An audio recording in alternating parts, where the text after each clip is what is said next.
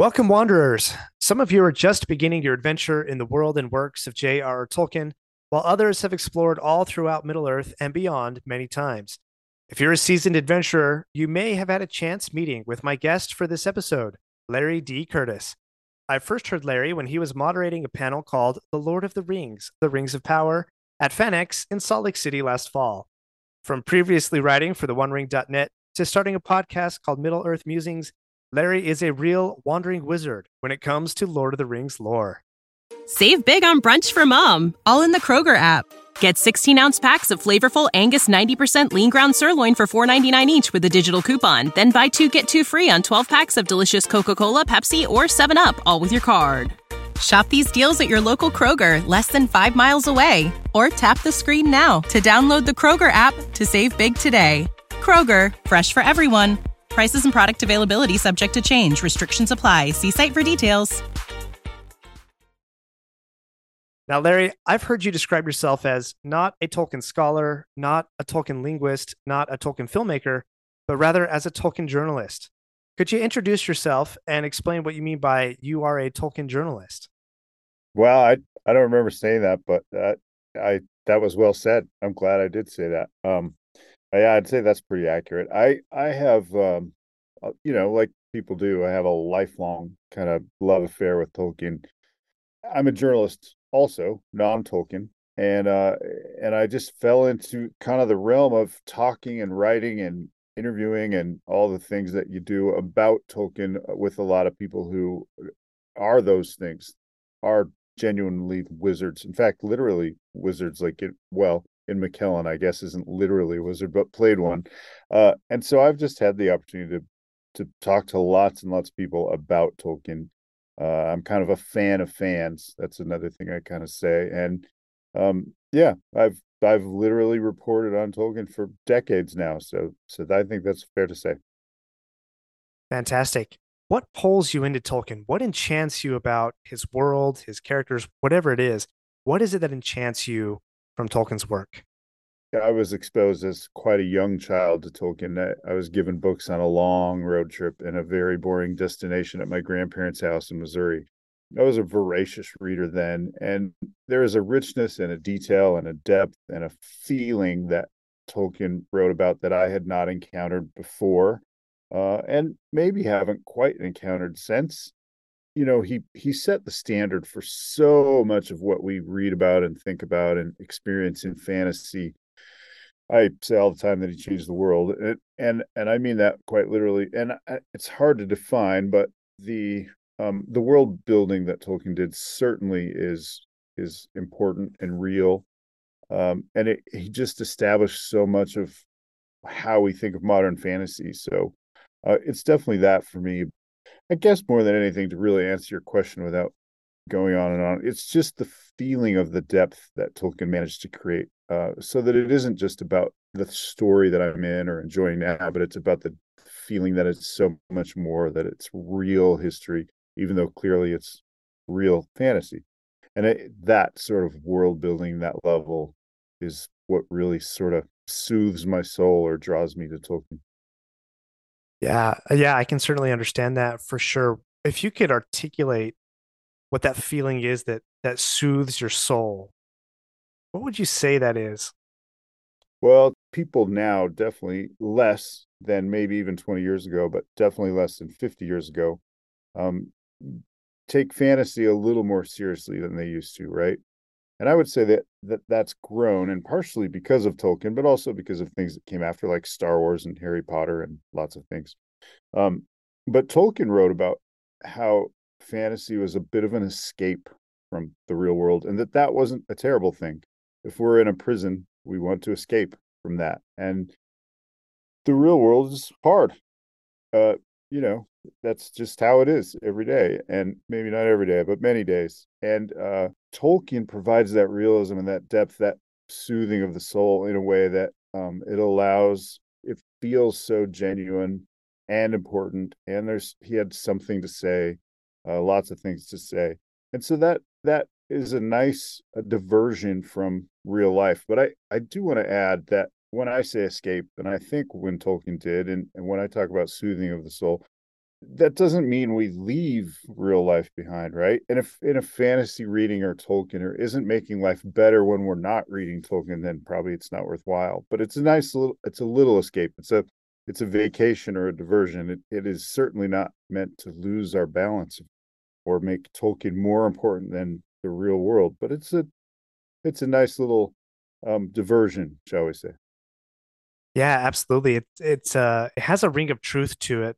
So like you can escape kind of that real world, but almost so that you could look at the world with a different lens. You take a theme like friendship in the Lord of the Rings, and you can look at, well, who's friends with who, and what does it mean to be an actual true friend?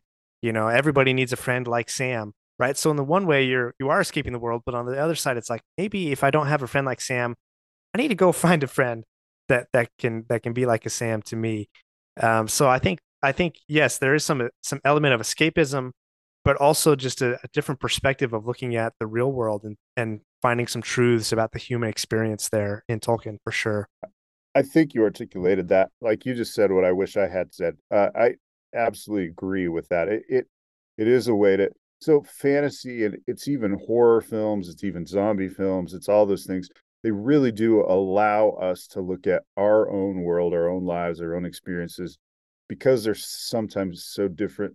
It's a really good way to kind of examine those things. And I think Tolkien's definitely that. Like friendship is a theme, loyalty is a theme, sacrifice is a theme, sadness is a Right. theme as well, Hmm. right? Yes. Like that the sadness in Tolkien, but it serves a purpose and it's beautiful and it allows us to examine our own sadness sometimes that way. I definitely agree with what you said. It's uh it's a good way to kind of understand our own human experience, even though it's elves and dwarves. Yeah, absolutely. So I think in one of your podcast episodes, you made a bold claim, which was that Tolkien is the author of the 20th century, and you've actually alluded to this a little bit before in your earlier comments. But in what ways do you think Tolkien has impacted our culture? Why is he the author of the 20th century? Well, I wish I could claim that was my original idea, but there is a book called Tolkien, the Author of the Century, written in back in the 20th century. But Okay, um, I didn't know he, that. yeah, I mean he like I just said a minute ago, he changed the world, and that is no light claim. It's almost impossible to find things in pop culture um, that aren't traceable to Tolkien. And George R. Martin, who not coincidentally by booksellers are named after J.R.R. Tolkien, said it better than anyone. So I'm going to paraphrase him. But if you studied Japanese paintings, which I don't, but if you did, it might be of the ocean, it might be of a cart or a horse or a warrior or a flower. Very, very often in the background of that painting is Mount Fuji. And so the painting is not of that, but Mount Fuji looms large. And Martin said that that's what Tolkien is like in fantasy literature. Mm, That you yeah. you can paint whatever you want, you can do whatever you want. But in the background somewhere is Tolkien, kind of overseeing or casting his shadow. And so that's true. So Star Wars is a really easy example because everyone knows Star Wars, right? But Ben Kenobi, the wise wizard, owes a lot to Gandalf. Um, and the bad guys own a lot to Sauron, the Dark Lord, the Sith Lord Vader, the Dark Lord. It's Hmm. easy to make Yep. those, and Harry Potter the same way. Tolkien established, in fact, a dragon is a super easy example. When people talk about dragons, they think of certain things, and nearly all of those things apply to Smaug. And Right. it's Hmm. so prevalent, it's so pervasive in our kind of culture and how we think about dragons that we don't really realize like how much that actually is owed to Tolkien because it's just the normal. But anyone who's ever played a Dungeons and Dragons game or all the things that even spawned from there, um, you can trace it back to Tolkien. Not to say that he invented fantasy, but he did it. He wrote it and presented it in a way that it overwhelmed what we think of fantasy and all the kind of the tropes and all the arcs and the characters that came after. It's just really traceable to him. And there's some great fantasy that came before, and there's an awful lot of great fantasy that came after. but he is Mount Fuji. He's just looms so large. Lord of the Rings looms so large in that landscape. It's just inescapable. So when he wrote those things, when he published, mid-century, fantasy was thought of in an entirely different way than it is now, and he influenced in a massive way films, television, games. I mean, probably Dungeons and Dragons wouldn't exist Hmm. without Tolkien, and Yeah. there's so many games that exist because Dungeons and Dragons happened, right? Like, Hmm. Hmm. I don't know how you calculate that influence. I don't know that you can, but it's massive. And the same, you could talk about film, you can talk about books. He wrote 3 books. That's just the norm. A Right. trilogy of books is just kind of how it is. Well, why? Because he established those Hmm. parameters. Hmm. So if you write 5 books or 7, you've kind of broken the mold. Well, the mold exists because Tolkien wrote a trilogy, and he put maps in his books, and he put, Yes. illustrations in his books. It's all those things. And I don't even think I'm very well capable of articulating it, but that's my attempt. Yeah, I love that you say that, and you brought up maps, and I remember reading Tolkien as a kid, and maps became like my barometer for, is this a good fantasy tale or not? Because Tolkien had maps and it was great. And if you had a fantasy book without a map, it was like, I'm not going to give you my time, because Tolkien gave me maps, and I loved checking out the maps. Me too. So I think you've also mentioned you spent some time on the set of the Hobbit movies. Those came out, oh, I don't know, what's been 10, 15 years now, maybe. Some Uh, frightening amount of time because it yes, seems like yes, yesterday to me. it does. Tell us a little bit about, uh, number one, how do you get wrangled onto being able to be part of the set of The Hobbit? And then what was it like there? What did you do? Uh, Part one. I mean, I don't know how big or small of an answer you want is the problem. I was a journalist with a high degree of interest in Tolkien, and I don't know how many of your readers can cast their mind back to like 1999, but um, there was some movies being made, being filmed, shot Hmm. in New Zealand of all places, which admittedly I barely understood what New Zealand Hmm. was at the time. Hmm. They literally, the films that I'm talking about literally helped put New Zealand on the map in a literal way for many people in their heads. So anyway, 1999, the internet was very young, and fandom was um, fandom was not young, but online fandom was still Yes. kind of young. Hmm. So this website called theonering.net, I stumbled upon it back in those days, and it became not only my source for news about these movies, but everyone's. And the movie studio had no idea what to do with that, and the filmmakers had no idea what to do with that. And someone who I'm now fortunate enough to call a friend, her name's Erica. She lives in New Zealand.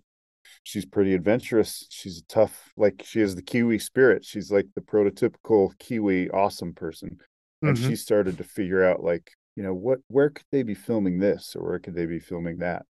Um, and she, in fact, she played for the New Zealand Symphony in those days. And somebody, not her, snuck into a quarry site and took some pictures and sent them to the One Ring, and the One Ring released them. Well, the production, not understanding, and by the way, it was, Hollywood still, right? They didn't Hmm. understand fandom. They served her with a trespass notice Oh that no. she had trespassed, but she had airtight alibi that she wasn't even in the city. She was in Auckland, I think, playing with the New Zealand Symphony. Mm. Well, that made news in New Zealand, like national news, and then it made world news. And suddenly they had a PR problem. Uh-oh. Like, what are we going to do? And so Erica was then treated really well, and the OneRing.net was treated really well, and she was invited to come meet the filmmakers. So that was 99. By the time the first Lord of the Rings movie rolled out, The Fellowship of the Ring, I had then talked to the people at the One Ring and offered help, being a journalist and a writer and understanding news. I was still just kind of loosely associated, but there was an Oscar party that year where I met Erica, where I met other people from the One Ring. And who should show up at that Oscar party but Peter Jackson?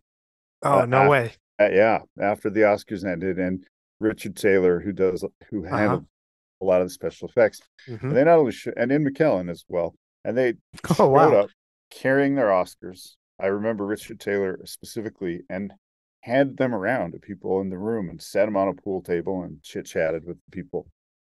So those relationships, those that incredible kind of like what is happening kind of feeling developed over the years, and made some connections.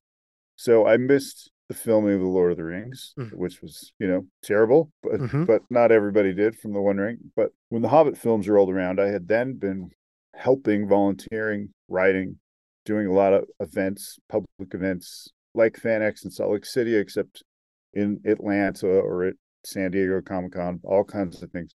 So I had developed enough of a relationship to know people in Peter Jackson's circle, and I got myself on a plane and said, "Hey, can we just have a meeting to talk about, things while you're Hmm. filming The Hobbit?"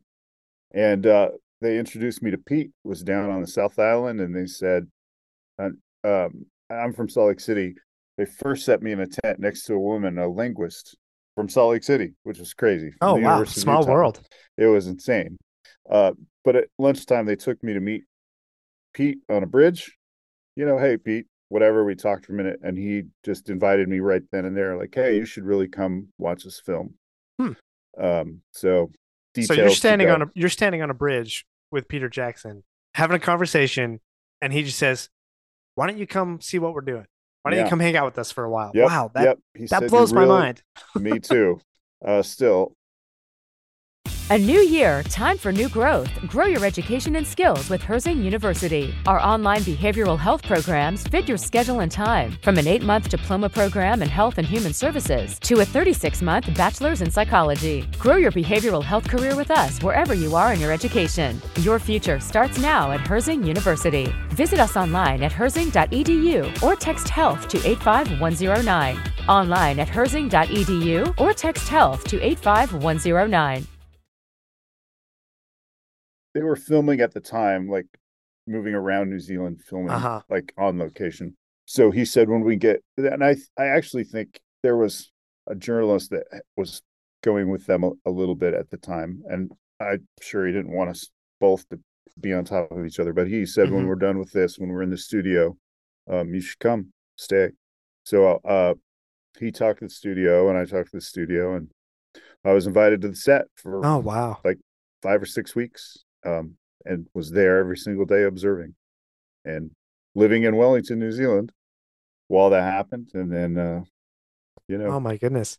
So what did you do? You were just hanging out in the studio, like, they have it's the Peter Jackson, it's the really the studio system that the Lord of the Rings built, being hmm used to make The Hobbit and hmm King Kong and some other films.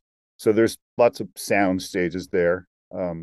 Maybe not quite, at least from the outside, the same as like Hollywood sound stages, but inside, like super functional, hmm super amazing, high technology. Some were wet. They have entire like Lake Town in the Hobbit movies. Portions of it were in a wet set built there in Oh, the place. wow. So I was given free reign, just like, here's your pass, man. Have a good time. We'll see you at Oh, no lunch. way. Yeah, I mean, really insane. And the studio approved it. And look, I had earned some trust, right? So I wasn't just, Mm-hmm. not like we were best friends, but I wasn't an absolute stranger either. And so Right. they did trust me, with a camera and with a notepad and with a recorder. And um, they kind of said, like, hey, good luck to you. Uh, Okay. Here you go. And so it Wow. was up to me to make friends and um, interview people and set up interviews and spend 5 weeks observing, but also Hmm. interviewing. And so I did that, from everybody from, hair and makeup to um, the guys building sets overnight to actors, actresses, stunt people who were always in costume, which I couldn't recognize if they were sitting right there because I only knew them as orcs. Uh-huh. Um, but just everybody on set, I went to great pains to kind of understand from top to bottom the whole operation, and people were great. People were pretty amazing to me. Yeah. So which of the actors or actresses were you able to actually interview? Let's throw it down to one. Who was the best to interview? Who was the most engaging? I pretty much interviewed all of them. Like there's almost without exception. Um, Lee Pace, who played Thranduil, the Elven King, Hmm. is an amazing interview. Actually, it's just super smart, super thoughtful. Oftentimes, when me or anyone, when you interview actors or actresses, but I mean, look, their main job is to be an actor and actress. And their main Hmm. job isn't to maybe answer questions, especially about their life or about their work. Hmm. And they get asked the same questions over and over and over. Right. So, so that's a challenge for them. It's a challenge for journalists. It's just how it is. But when you ask Lee Pace a question, like that guy, maybe he's acting, but he really internalizes that question and really thinks about it, and then really looks you in the eye as a person, not as I'm on a different level, and really answers thoughtfully. Hmm. Amazing, actually, and he's really an intelligent person. So he was a great interview. That's who jumps out in my head. Yeah, absolutely. I remember his performance in the Hobbit movies I mean, we talked about depth earlier, right? I mean, Yeah, Thranduil, what a complex character there, who in the book doesn't even get a name, right? right. He gets a name later on when Tolkien writes The Lord of the Rings, but what a performance that he did there in the Hobbit movies. That's awesome. I remember he wasn't always on set. No one's always on set, and I didn't meet or see him for quite a long time. Actually, I do remember the costume and the makeup people. He was like a legendary. Like they're like, Mm. wait until you see him. And I was a little skeptical. I'm skeptical about everything, but he was in person, in costume, on set, genuinely just magnificent. And then interviewing him, he was as real and human as could be. So it was pretty neat. Yeah, yeah, that's fantastic. There's an article that you wrote in 2006, right? So I'm going to take you back quite a few years. Let's go to 2006. Wow, I And hope I remember. to set the stage here, this was just a couple years after the Lord of the Rings films had come out. It was a couple of years before the Hobbit movies would come out, and I think at this time the the rumor going around was that they were still planning just two Hobbit movies. They hadn't yet decided on the three. And you wrote an article called "An Open Letter to New Line and MGM Regarding the Hobbit." And I'm gonna quote a paragraph there, and I think it's so true for the Hobbit. But what I want you to think about is, would you say the same to the studios of Rings of Power that you said to these studios regarding The Hobbit? So here's what you wrote. You said, while New Line and MGM hold the rights to make and distribute The Hobbit, we feel that we own it too. It is our story too. For many of us, it has been an old friend for decades. Not only is it part of our childhood, it is part of our adolescence and our adulthood. So take good care of our story, and we know from decades of experience and lots of readings, our story will take good care of you. If you trust it, so will its fans. Trust the story. For us, it is the character and heart that will lend this film magic and make it majestic. Wow. Is it possible that I can be impressed by something I wrote? Because Absolutely. like hooray for me. I believe those words definitely now. I believe them about The Hobbit, and I definitely believe them about Rings of Power. Um, I think adapting Tolkien is hard. Making Rings of Power is hard. Making The Hobbit is hard. But I do think the key is right there, that there's a reason that you have this podcast. There's a reason why anyone talks about Tolkien. There's a reason why it resonates, or lots of reasons. But the story is to be trusted. I definitely agree with that. I agree with myself. What do you know? Yeah, absolutely. So help me reconcile this, because I think some of the showrunners for the Rings of Power, and I'm not trying to be controversial here. I'm just kind of trying to look at a point critically. But the Amazon showrunners for Rings of Power, they've said to the effect of, we're trying to adapt the novel that Tolkien didn't write. And they picked a time in the Second Age Middle Earth where Tolkien wrote a few things. There was some skeleton. There were a couple of fleshed out stories. There were some characters like Galadriel who were established all throughout, but yet they've kind of deviated from Tolkien's story somewhat. So reconcile. Do you think Rings of Power has stayed true to the story of Tolkien? Have they deviated at all, or have they deviated too much? Kind of give us your thoughts on that. Super complex. There's a few ways to approach adaptation, right? So there's no doubt that if you want to analyze Peter Jackson's Lord of the Rings or his Hobbit, probably even more, there's no doubt that you will find just many discrepancies from the text to the film. Mm-hmm. But what he succeeded at, especially in Lord of the Rings, The Hobbit maybe is debatable, but I would say parts of The Hobbit for sure, right? But what he succeeded at in Lord of the Rings is that it felt the same, right? So the adaptation maybe wasn't one to one literal, but the sort of the feeling, and not for everyone. There's plenty of people who will nitpick this, but the success of the film speaks pretty loudly that artistically they worked for Tolkien fans. Mm-hmm. Peter's adaptation felt right. So with Rings of Power, you can say, oh, we've dotted some I's and we've crossed our T's, and this is true to the lore. And sometimes, by the way, I've read a lot of criticism of Rings of Power, and I think some of it's fair and some of it's not. Sometimes it's been criticized for getting things wrong that it got right. Hmm. Like because maybe the showrunners maybe know an obscure reference or an Mm-hmm. obscure fact that the audience doesn't.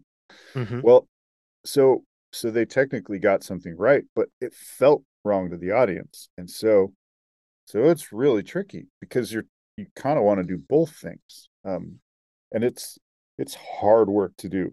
So did Rings of Power deviate? I think it did. I think they chose the right era. Mm-hmm. I'm no one cares, but I know that at conventions and on panels that I said they should do the Fall of Numenor.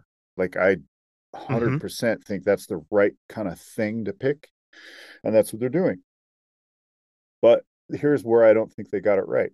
I don't think that season one um, should have probably been focused on a who done it. So it felt very much like, well, who is Sauron? We have Mm-hmm. to. Yep. What's the mystery? That's to me. And who is Gandalf? And who are these wizards? Like I don't think that's the right questions to be asking in the series. Mm-hmm. So yeah, I think they kind of got that wrong. I'm really happy that there's season two and they can Mm-hmm. correct the ship, and that's a luxury you don't have in movies, right?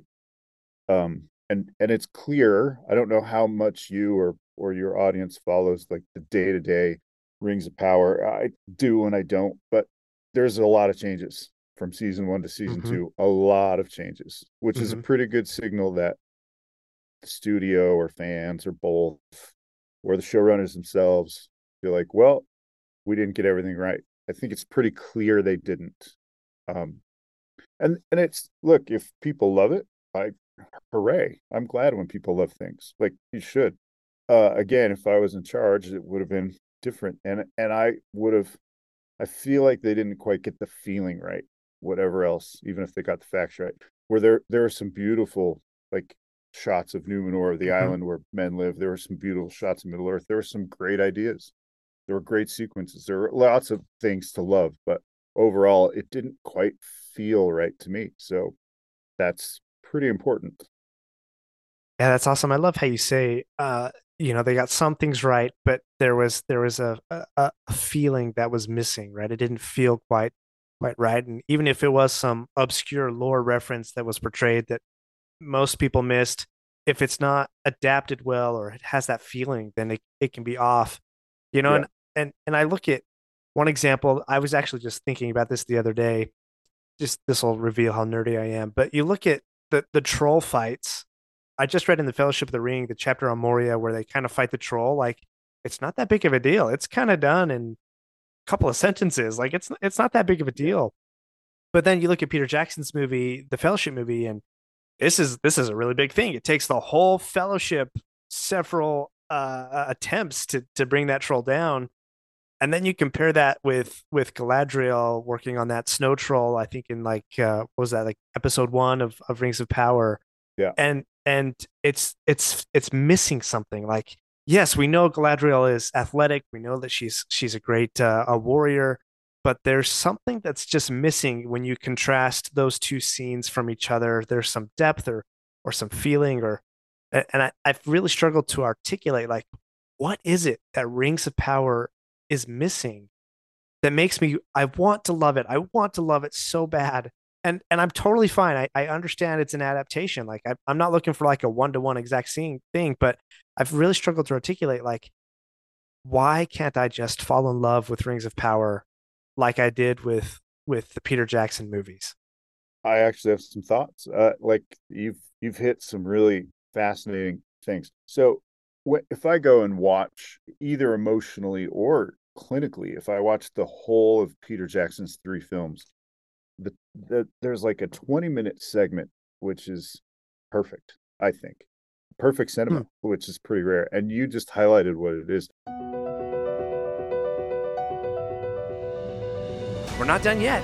If you like this episode, please leave a review and share with your friends. And remember to subscribe if you haven't already. We'll be right back.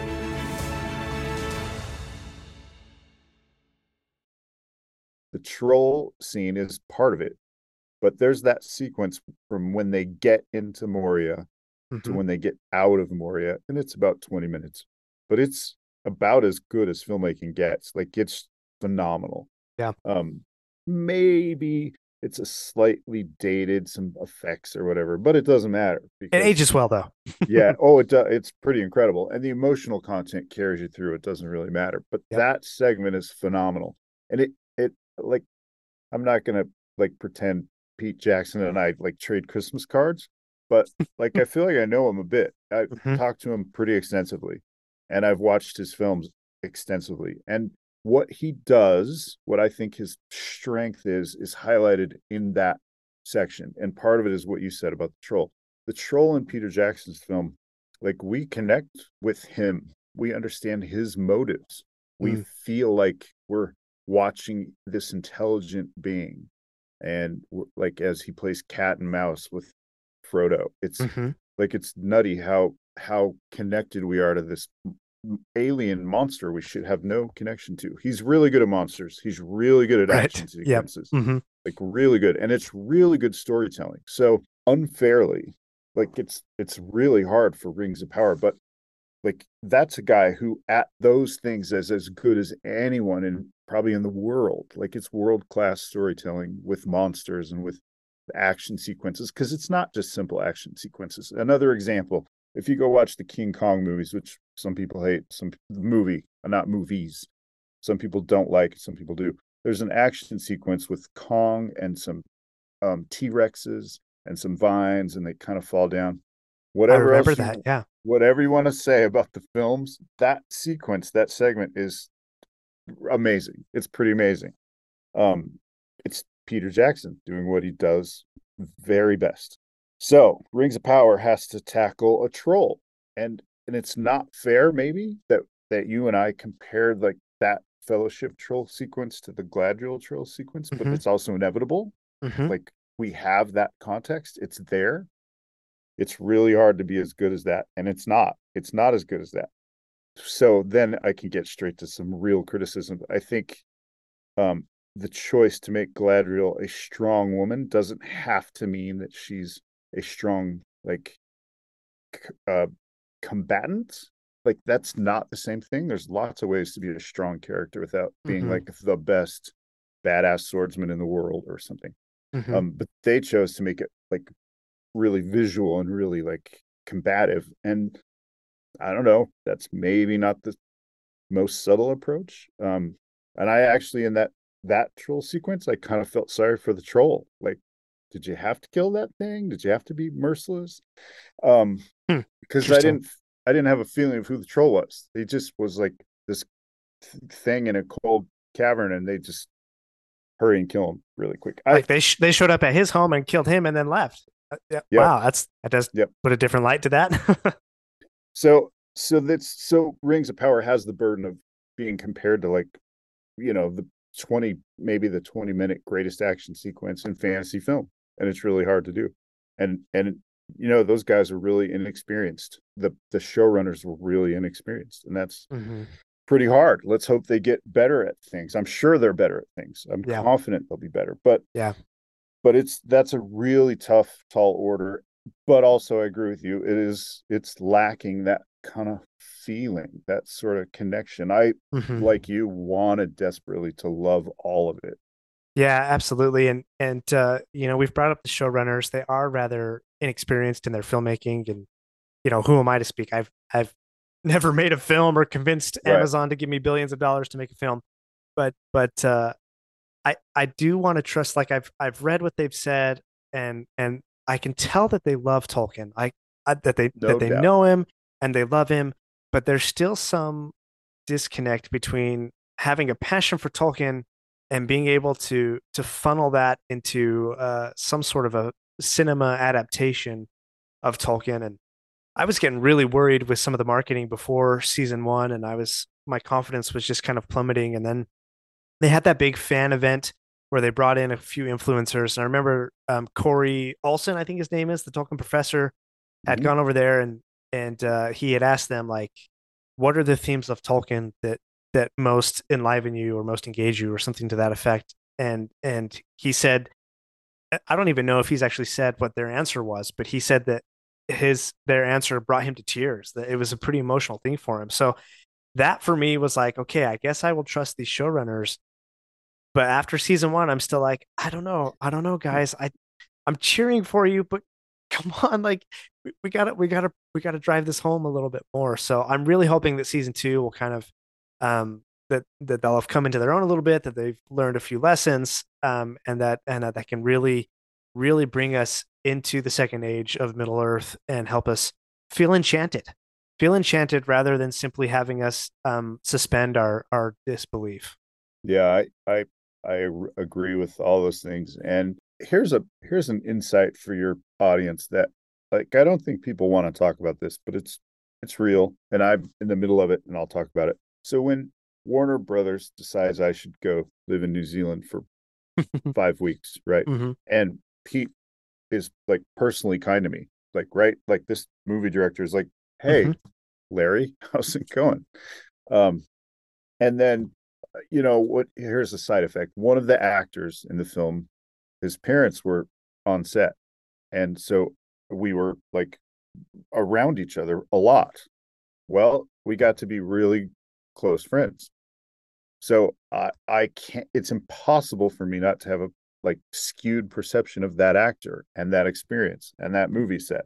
So I'm compromised. There's no doubt about it. And so Corey Olson, I don't at all doubt his character or sincerity, but he and all those influencers that you mentioned and whoever got to go get a behind the scenes Mm. glimpse and Hmm. talk to people and sit in a room with them. And like you just said, those guys are sincere. I totally believe the filmmakers, the showrunners want to do the best possible job. So when you're in that room with them, you can't help but feel that. Yeah. But the studio is very aware that we can spend a little money and get some guys in a room, and this personality will rub Make some off, and connections. Hmm. it's impossible not to be compromised. So, Yeah, and then, you and me are at home in front of our TV. It's a totally different experience, and it can't be helped. it's And that's true. been going It's on for true. as long as there's been movie critics. That's just how it is. But what it means to be behind the scenes, you get compromised, including me. Yeah, absolutely. You develop those personal connections and you become quite biased to those Yes. people. And Yep. yeah, that's fantastic.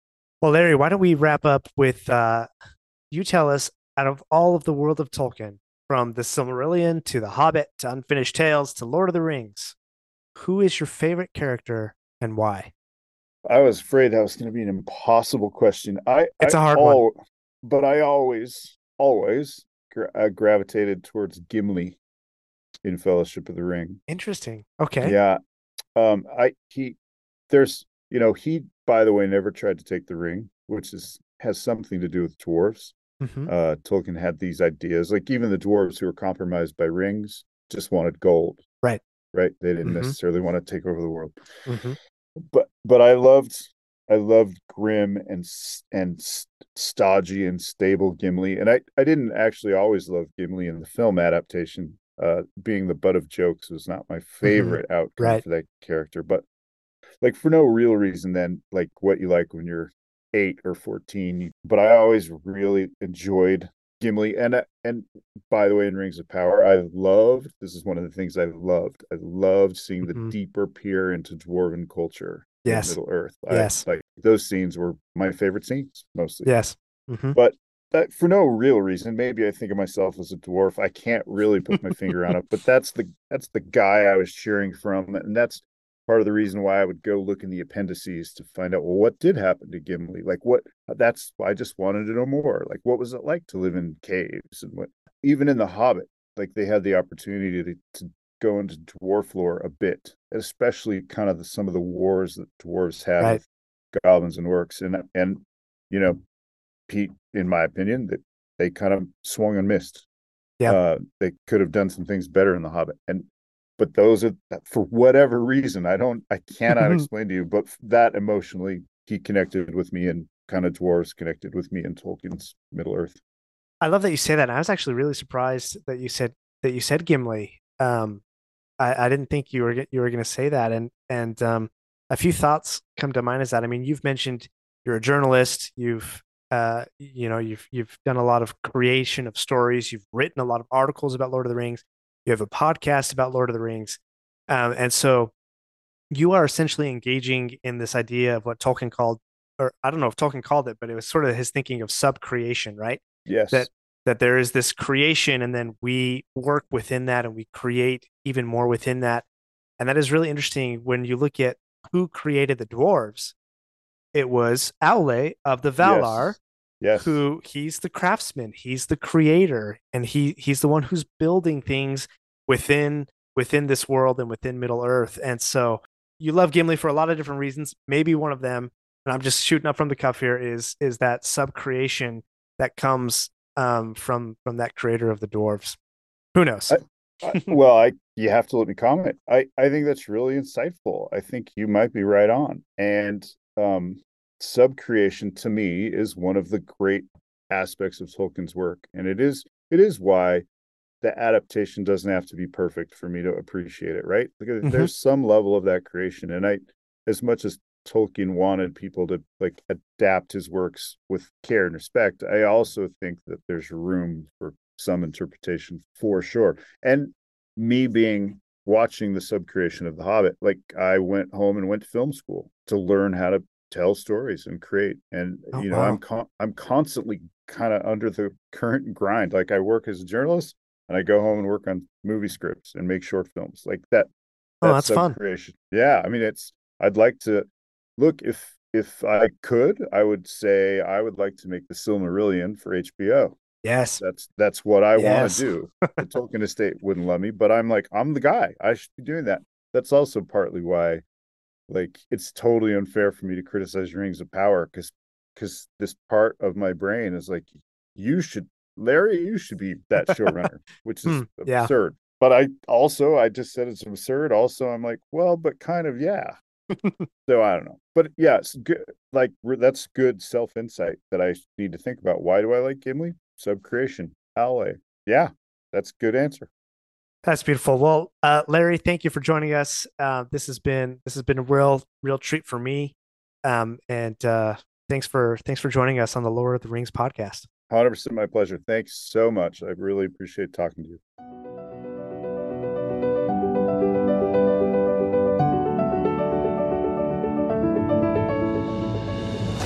My friends, if you enjoyed this episode, let me know by subscribing, leaving a review, and sharing with your friends. Follow me on Facebook or Instagram at Lore of the Rings Podcast.